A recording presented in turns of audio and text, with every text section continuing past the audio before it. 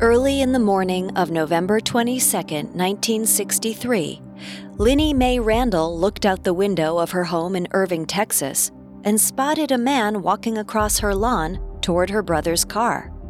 It was Lee Oswald.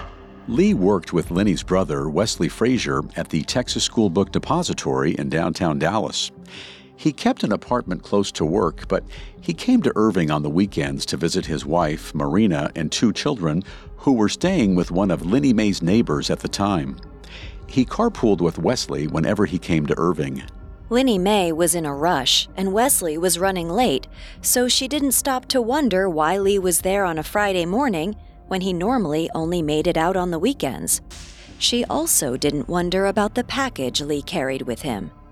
It was a few feet long, with one end slightly wider than the other and wrapped in brown paper. Lee carried it like a marching soldier might carry a rifle. As Wesley and Lee began their commute, Wesley asked what was in the package. Lee said it was curtain rods. Of course, these curtain rods were in fact a loaded 6.5 caliber Carcano rifle, the weapon that Lee would later use to gun down President John F. Kennedy.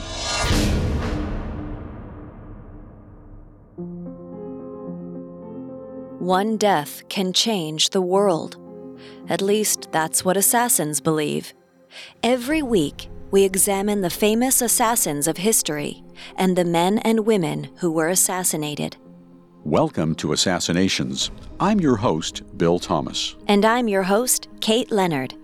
This is our second episode on the assassination of President John F. Kennedy, who was killed on November 22, 1963, by Lee Oswald. If you like the show, you can subscribe on your favorite podcast directory. A new episode comes out every Monday.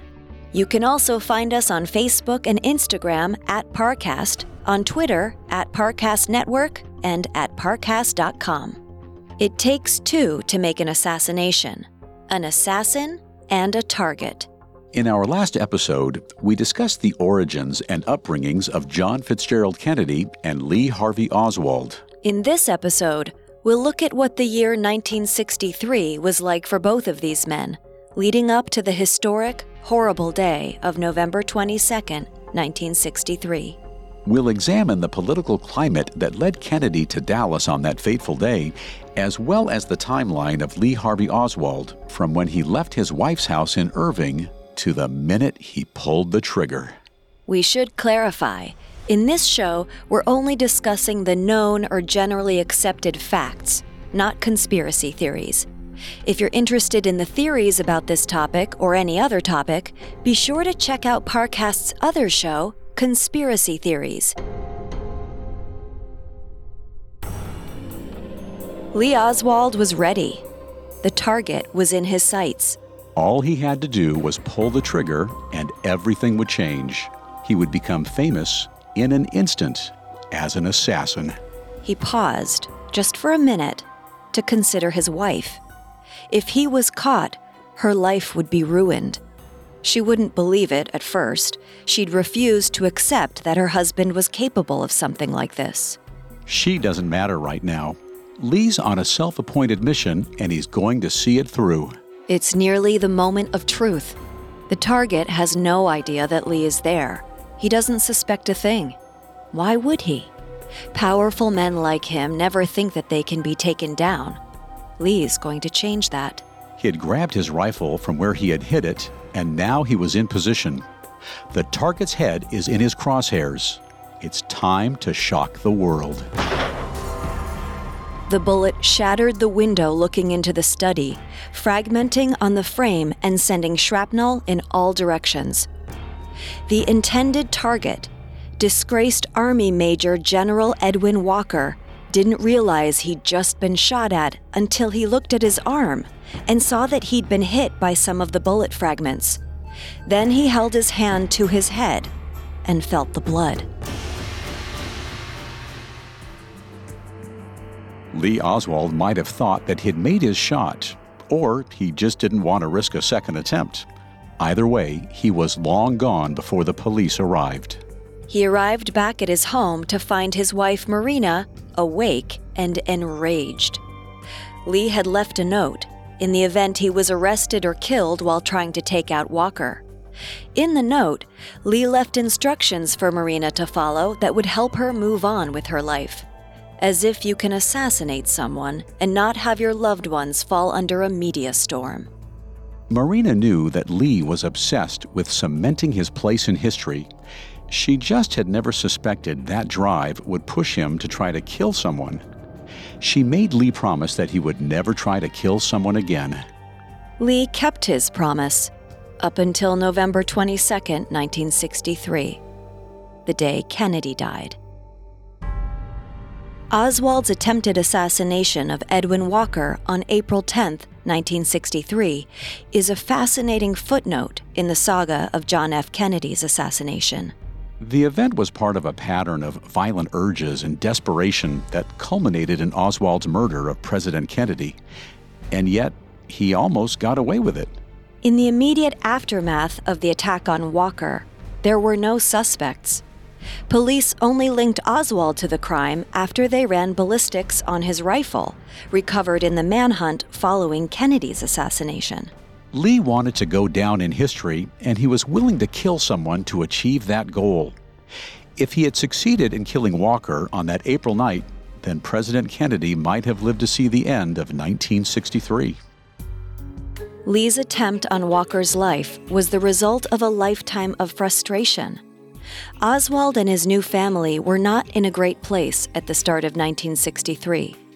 Lee was 23, and he was nursing a bruised ego. His attempt to defect to the Soviet Union had failed, and he had been forced to return to the United States with his new wife and infant daughter. Marina Oswald didn't speak English, so Lee was the sole breadwinner for the family. That was difficult. We discussed in the last episode how Lee was egotistical and antisocial. He had trouble getting along with others, and thus it was a challenge for him to hold down a job. His first job after his return to America in the summer of 1962 was at a welding company, but he was fired after only 2 months. Sometime in late 1962, Lee started as a trainee at a photography firm. At the same time, Lee was remaining actively involved in the communist movement.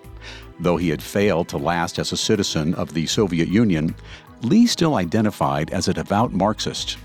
He became involved in the local chapter of the Fair Play for Cuba Committee, an organization that raised awareness of and protested the United States' actions in Cuba. It was Lee's involvement in Cuban affairs that likely led him to decide to try and kill General Walker. Retired American Army Major General Edwin Walker was a right-wing, anti-communist, anti-civil rights zealot who, following a decorated military career, fell into disgrace after a brief attempt to make it in politics in the early 1960s. Walker had served in World War II and the Korean War and remained on active duty under the administration of President Dwight D. Eisenhower. He was forced to resign from his position in the Army in 1961 after he was charged with violating the Hatch Act, which prohibited military commanders from influencing the voting decisions of their troops.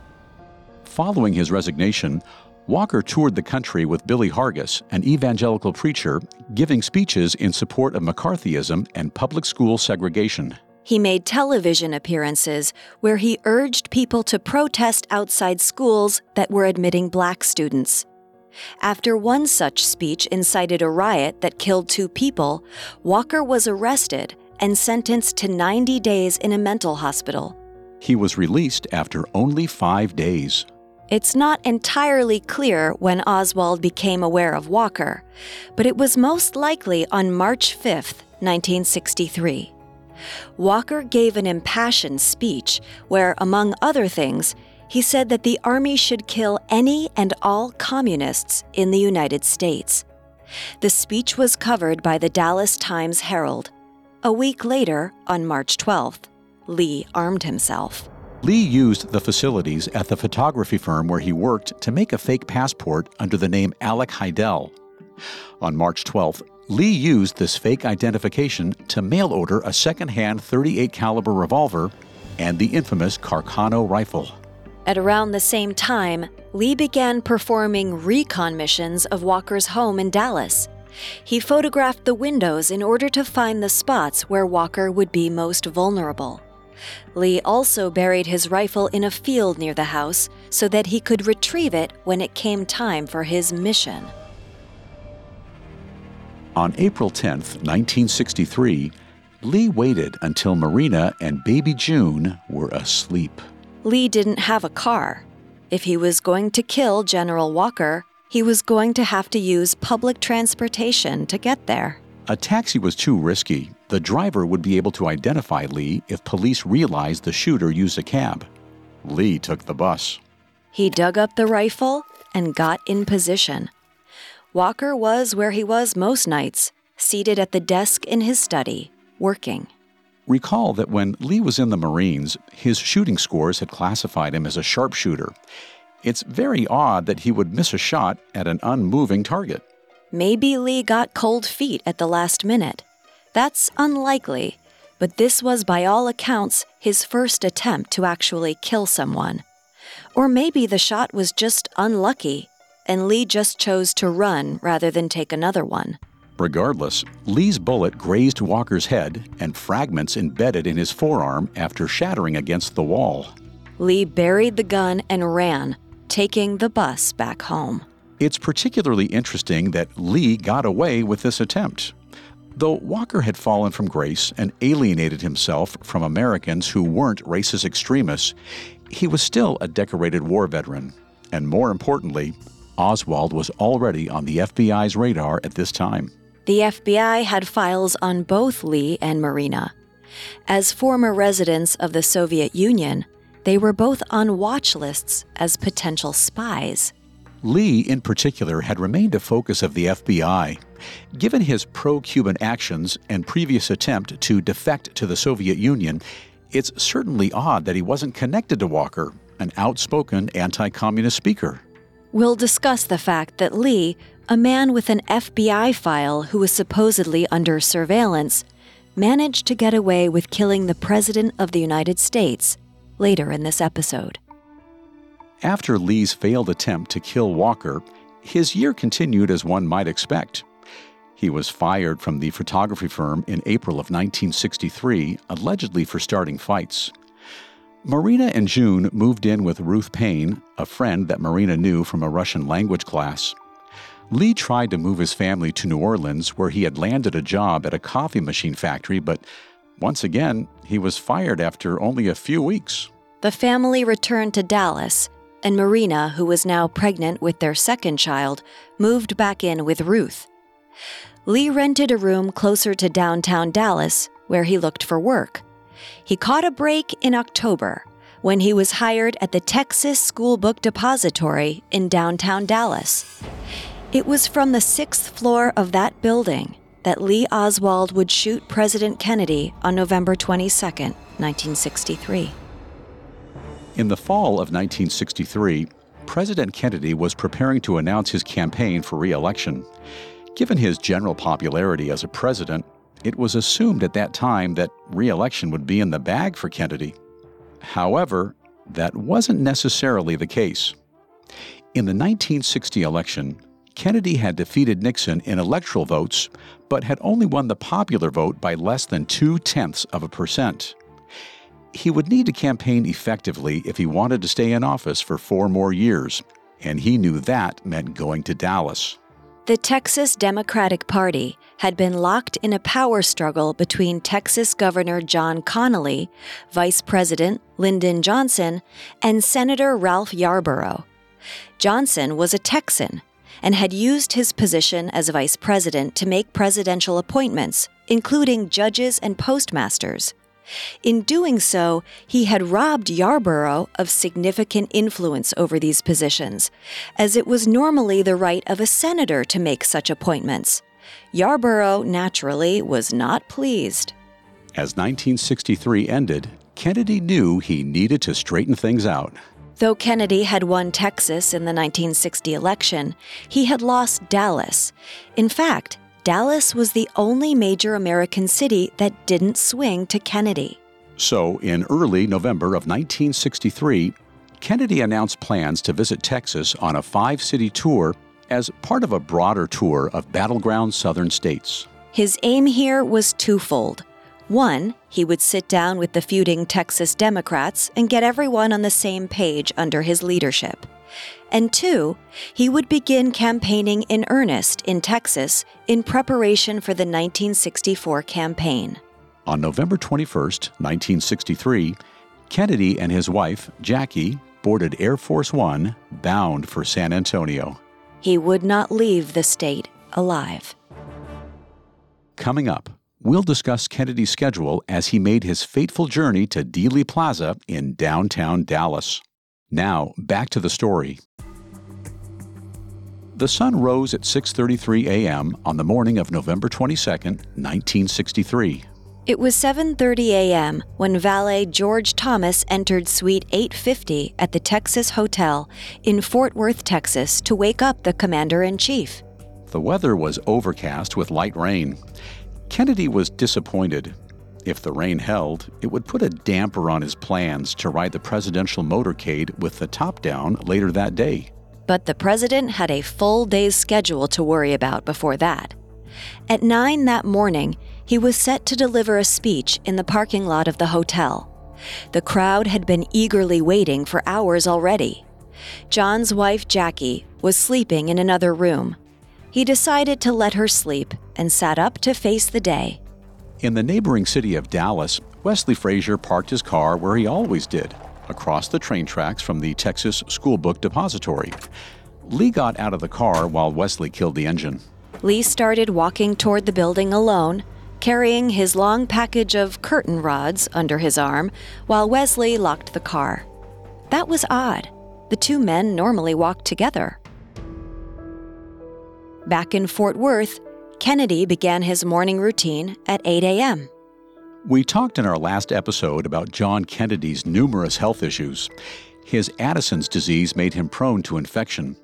The malaria he had contracted during World War II still occasionally flared up and made him feverish. His tan skin, which had made him famous on the campaign trail as kind of a bronzed all-American man, was actually an intentional effort to cover his face's discoloration from a lifetime of sickness.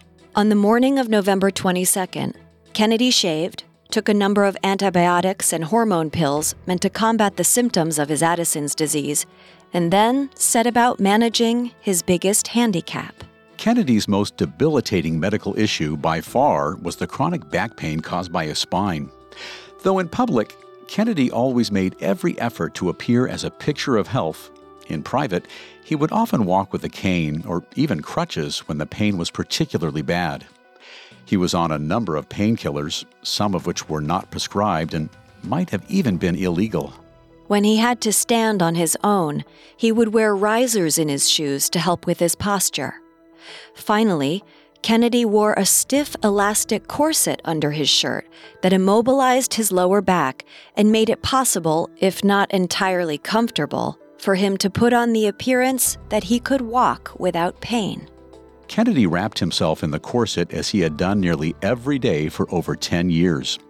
As he dressed himself, he looked out the window of his suite at the gathering crowd in the parking lot of the hotel. Kennedy finished dressing and made a last-minute decision to allow Jackie to sleep a little while longer, even though that meant she would miss the speech.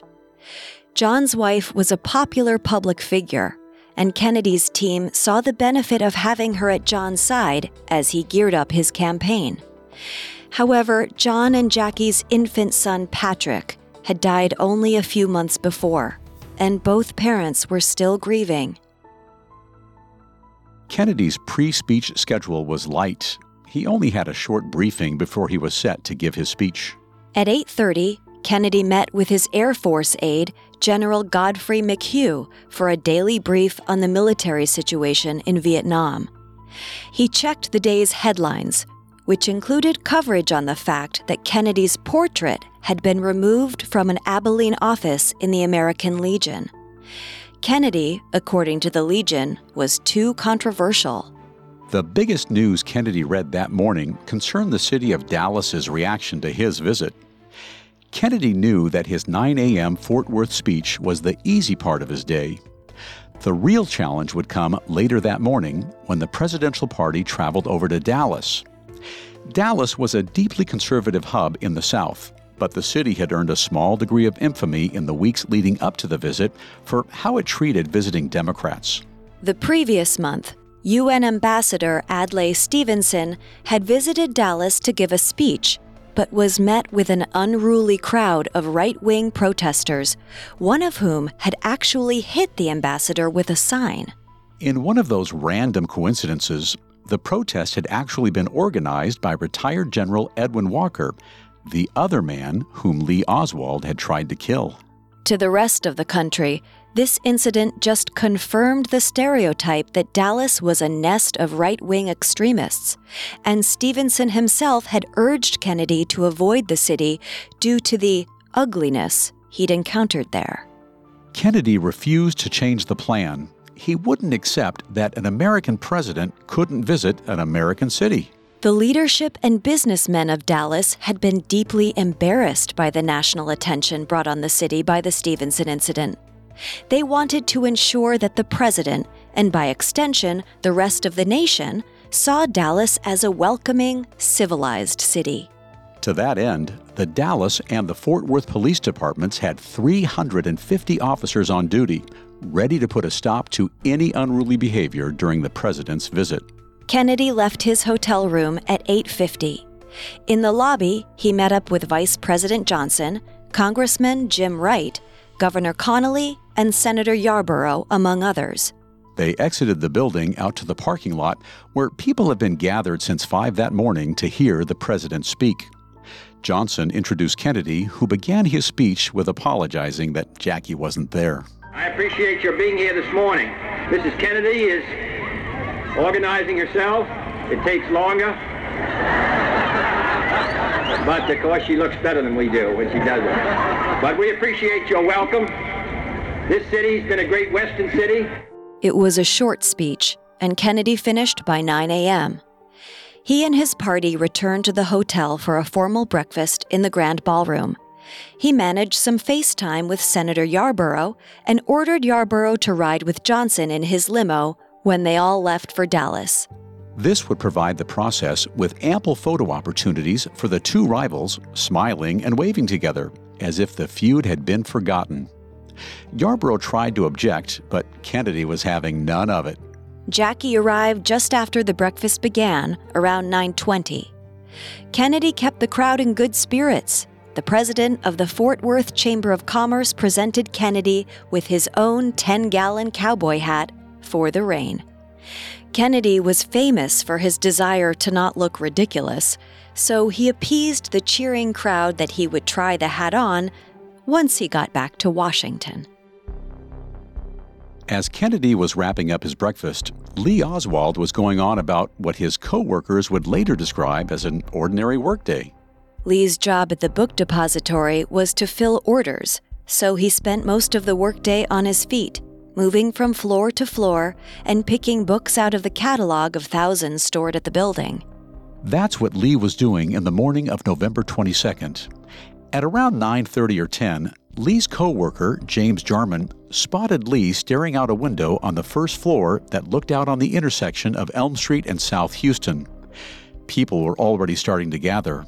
Lee asked James what was going on. James explained that they were probably getting in position to see the president when he drove by later that day.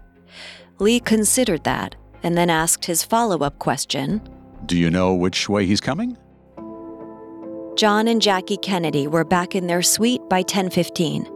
They had around an hour before they had to leave for Caswell Air Force Base to make the short flight to Dallas. John wasn't in the best mood. One of his aides, Ken O'Donnell, had showed him a full-page ad taken out in that day's Dallas Morning News by the American Fact-Finding Committee. The ad welcomed the president to Dallas and then proceeded to list 10 questions.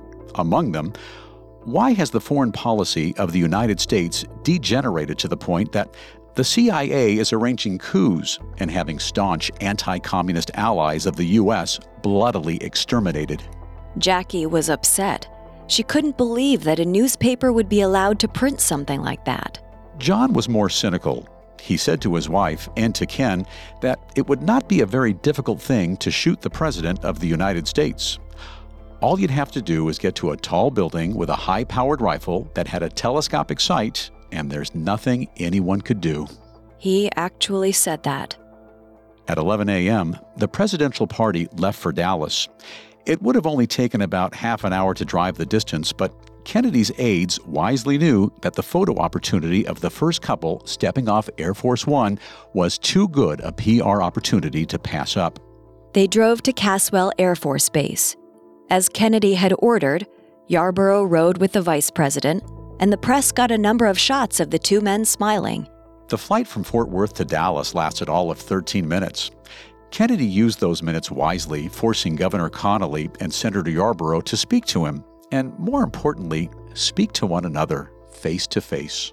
On that particular day, Yarborough was incensed that Connally, who was firmly sided with Johnson in the feud, had arranged a fundraiser for Texas Democrats and had pointedly neglected to invite Yarborough's wife. Kennedy managed to smooth things out between the two men. At the very least, he had resolved one issue.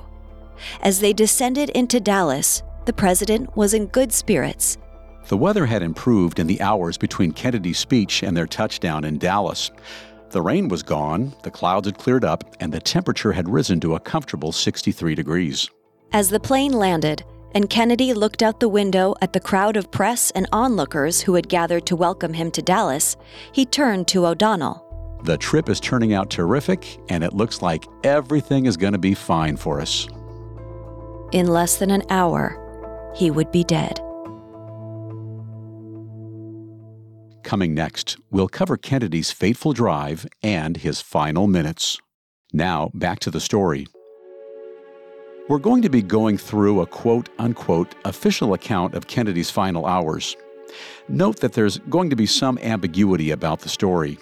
We obviously don't know every single fact about the assassination. If we did, well, there wouldn't be nearly as many conspiracy theories on this subject. John and Jackie Kennedy stepped off Air Force One on November 22nd at 11:45 a.m. to greet the crowd of spectators. The Secret Service, led by agents Bill Greer and Roy Kellerman, had assumed that day that Love Field would be the biggest security risk, as it was the only part of the trip where the president would be outside the car, face-to-face with the public. And Kennedy didn't shy from the greeting crowd. He got close to many of them. I was able to get there early, and probably real early, and therefore was one of the first ones along the fence, even though I didn't know that the president would be walking that close. The Secret Service's assumptions were not misguided. Though most of the crowd waiting on the tarmac to greet the president were enthusiastic, there were rumblings of discontent. People further away sported signs that read, "Yankee, go home," and "You're a traitor." John and Jackie acted like they didn't see it. It's unsettling, to say the least, but neither wanted to allow the sight to ruin what had otherwise been a positive experience. The presidential motorcade at Love Field was centered around the president's limousine, codename SS-100X. The vehicle was a modified Lincoln convertible with an optional plastic cover to protect passengers from the rain. Additionally, there were retractable running boards, which would allow Secret Service agents to ride on the outside of the car, flanking the president. Kennedy had been pleased with the reception in Dallas thus far, and didn't want the Secret Service to use the boards for the trip to Dallas Trade Mart, where he was scheduled to have lunch with Dallas leadership and businessmen. The president's security detail hurried him along, ushering him and the party into the presidential limousine. Greer drove, with Kellerman in the passenger seat. Governor Connally and his wife Nellie took the middle, and John and Jackie sat in the back seat. Since the rain had stopped and the motorcade had decided the rain cover was unnecessary, the public would have an unobstructed look at the president and the first lady as they rode by.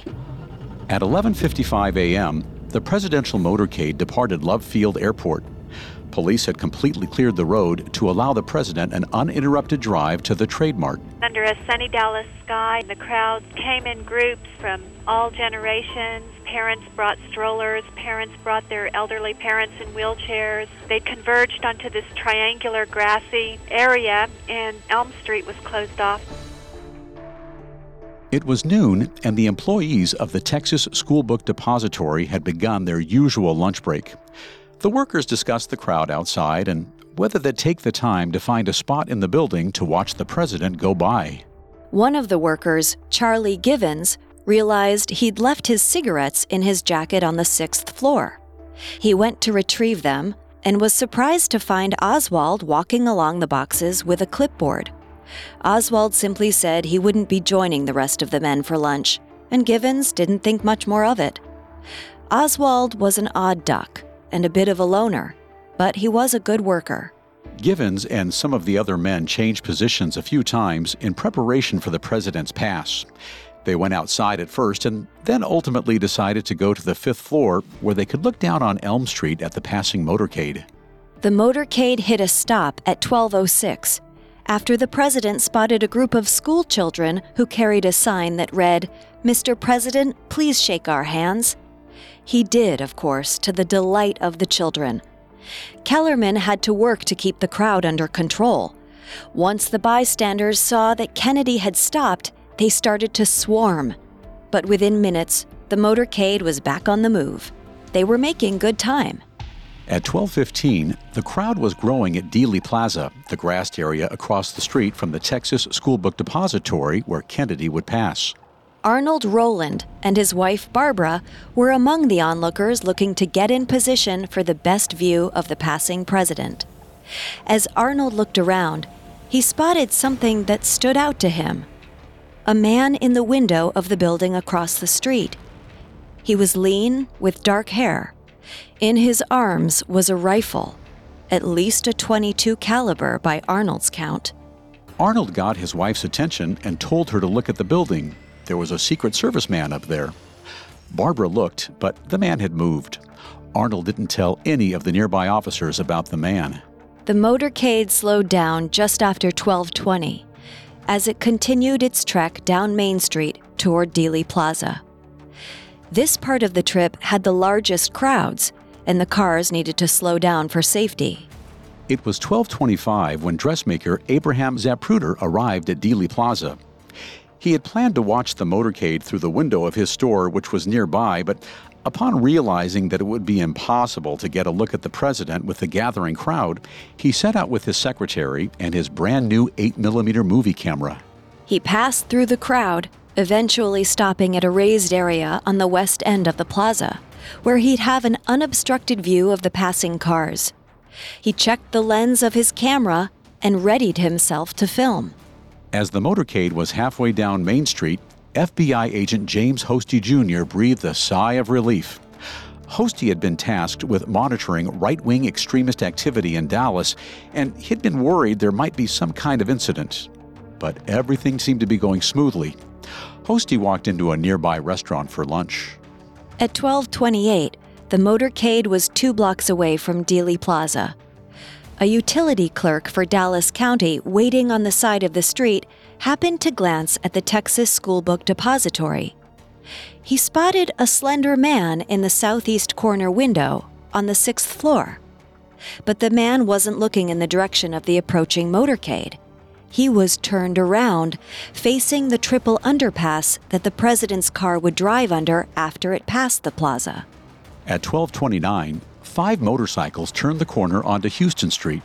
The crowd, eager and excited, cheered as the presidential limo rounded the bend. The car moved slowly.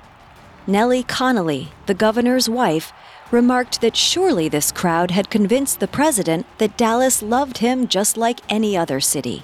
Kennedy smiled at the thought. Abraham Zapruder started up his camera as the president came into view. He was a rare sight, as there were no other press or news cameras at Dealey Plaza. The press reporters were all either waiting at the Trade March or in the press vehicles 8 cars back.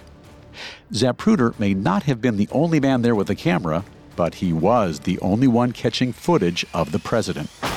The first shot rang out at exactly 12:30. The crowd didn't react due to a number of false assumptions. Some thought they heard a motorcycle backfiring. Jackie Kennedy thought some children must be lighting off fireworks. The few in the crowd that recognized the sound for what it was thought it was some kind of a gun salute for the commander-in-chief. Governor Connolly, a World War II veteran and avid hunter, recognized the sound as a gunshot. He realized almost immediately that they were in the midst of an assassination attempt. The Secret Service agents also recognized the sound for what it was. They jumped into action, ready to protect the president. A high school dropout named James Worrell was standing at the side of the Texas Schoolbook Depository. When he looked directly up, he saw the barrel of a rifle sticking out from one of the upper floors. All of this happened in under 3 seconds. Then, the second shot rang out. The bystanders saw President Kennedy jolt, then grab at his throat. It's clear almost immediately the president had been shot.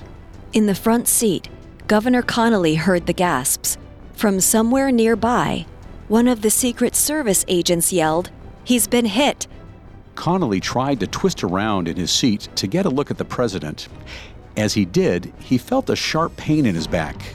When he looked down, he realized he was bleeding from an exit wound in his chest. At first, Connolly thought he'd been shot in the chest. But the bullet had actually passed through Kennedy's back, and the fragments had shot through the front of the president's body and into Connolly's. Nellie Connolly saw what had happened and grabbed her husband, pulling him down, his head in her lap, shielding him from additional fire. Jackie Kennedy was not able to do the same for her husband. Though John Kennedy had also been hit, his back brace did what it was designed to.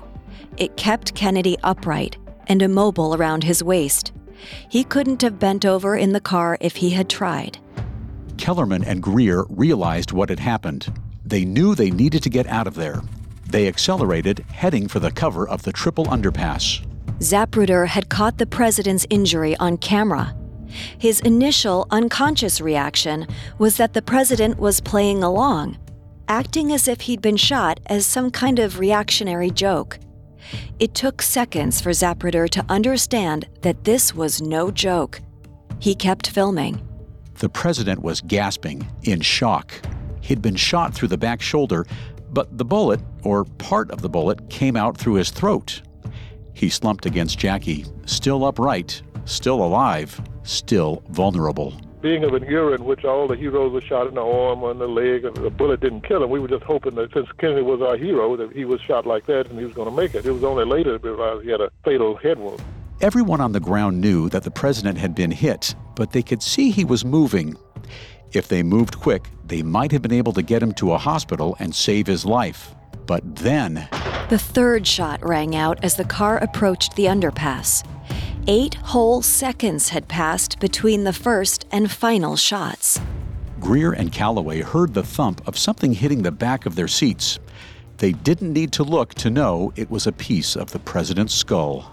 Kennedy had been shot in the back of the head. The force of the shot knocked him over into Jackie's lap, where she cradled his bleeding head, doing her best to keep his brain from oozing out.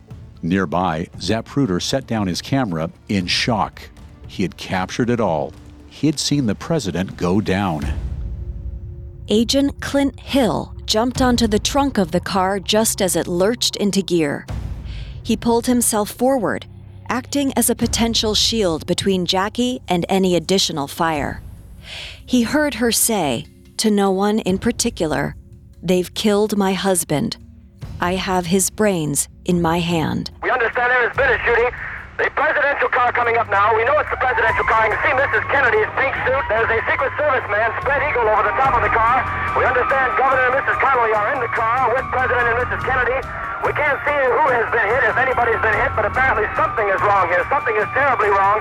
I'm in behind the motorcade, trying to follow them. It looks as though they're going to Parkland Hospital. We're on the road to Parkland at this time. The car sped to Parkland Hospital, arriving just 4 minutes after the shooting. There were no orderlies or gurneys waiting for them. In the time it took the Dallas PD to get a sense of things and radio the hospital, the motorcade was already there. The Secret Service agents grabbed their own gurneys and rushed to assist Connolly and the president.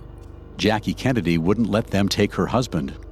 Agent Hill tried to coax her, but she repeated over and over that John was already dead and that she wasn't leaving him. Hill saw why she wouldn't let him go. The man who just 5 minutes prior had been the acting president of the United States was limp in his wife's lap. His skull was in pieces. His eyes were bulging out of their sockets.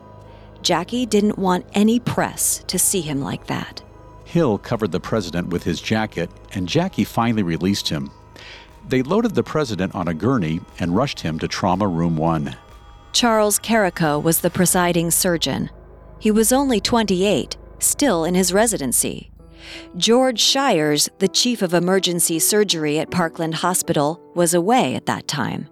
Carrico was the first man who wasn't in the motorcade to see the president. His blue skin, his spasming chest, his unresponsive pupils, the blood oozing from the wounds in his head, throat, and back. But Carrico detected a faint heartbeat. Kennedy may have been in his death throes, but Carrico tried to save him all the same. Carrico inserted a tube in Kennedy's neck to help restart his breathing, but the hole in the president's throat made that difficult. Other surgeons arrived. William Clark, a neurosurgeon, set about stopping the bleeding from the president's brain. Urologist Paul Peters helped Carrico in draining the blood out of the president's chest. Admiral George Berkeley, Kennedy's personal physician, arrived and knew immediately that there was no hope. Everything the doctors were doing was just the motions. Berkeley administered anti-inflammatories and set about arranging a blood transfusion. Outside, Jackie Kennedy struggled to get past the Secret Service agents guarding the door. She explained in no uncertain terms that she was getting in that room. She wanted to be there when her husband died. They let her in. Jackie circled the gurney, watching the doctors work on the corpse that used to be her husband. Close to 1 p.m., Father James Thompson pulled into the parking lot at Parkland Hospital. He and his fellow priest, Father Huber, were racing, quite literally, against God. Thompson had been summoned to deliver last rites to Kennedy. According to Catholic dogma, last rites must be administered before the soul leaves the body. At 1 p.m., Dr. Clark checked Kennedy's neck for a pulse. He felt nothing. The doctors agreed that, despite the fact that no one had wanted to admit it, Jackie had been right. The president had likely been killed instantly from the shot in the head. His body's mechanisms had continued on for a time, just as part of an automatic bodily function.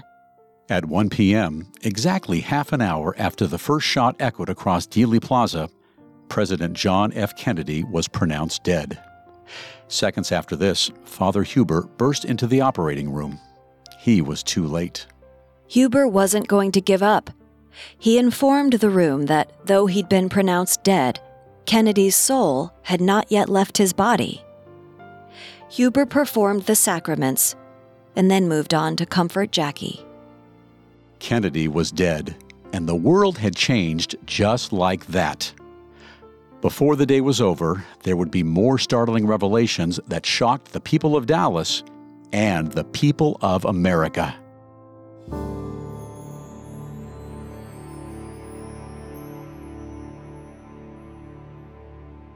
Although this is where President Kennedy's personal story ends, the fallout from his assassination was just beginning.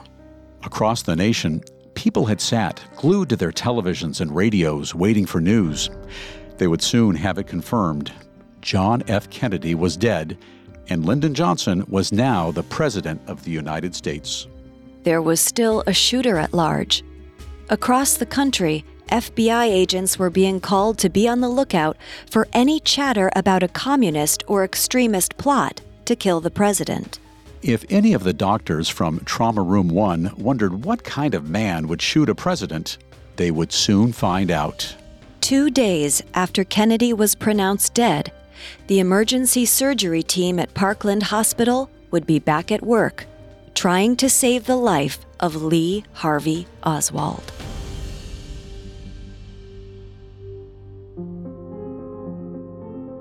Thanks for listening to Assassinations. We hope you enjoyed part 2 of our series on the assassination of John F. Kennedy. If you're looking for more episodes or other stories of murder and crime, you can find us, as well as all of Parcast's other podcasts, on Apple Podcasts, Spotify, Stitcher, Google Play, CastBox, TuneIn, or your favorite podcast directory. You can also find us on Facebook and Instagram as @Parcast and on Twitter @Parcast Network. See you next Monday. Assassinations was created by Max Cutler, is a production of Cutler Media, and is part of the Parcast Network. It is produced by Max and Ron Cutler, sound design by Ron Shapiro, with production assistance by Paul Mahler. Additional production assistance by Carly Madden and Maggie Admire. Assassinations is written by Colin McLaughlin and stars Kate Leonard and Bill Thomas.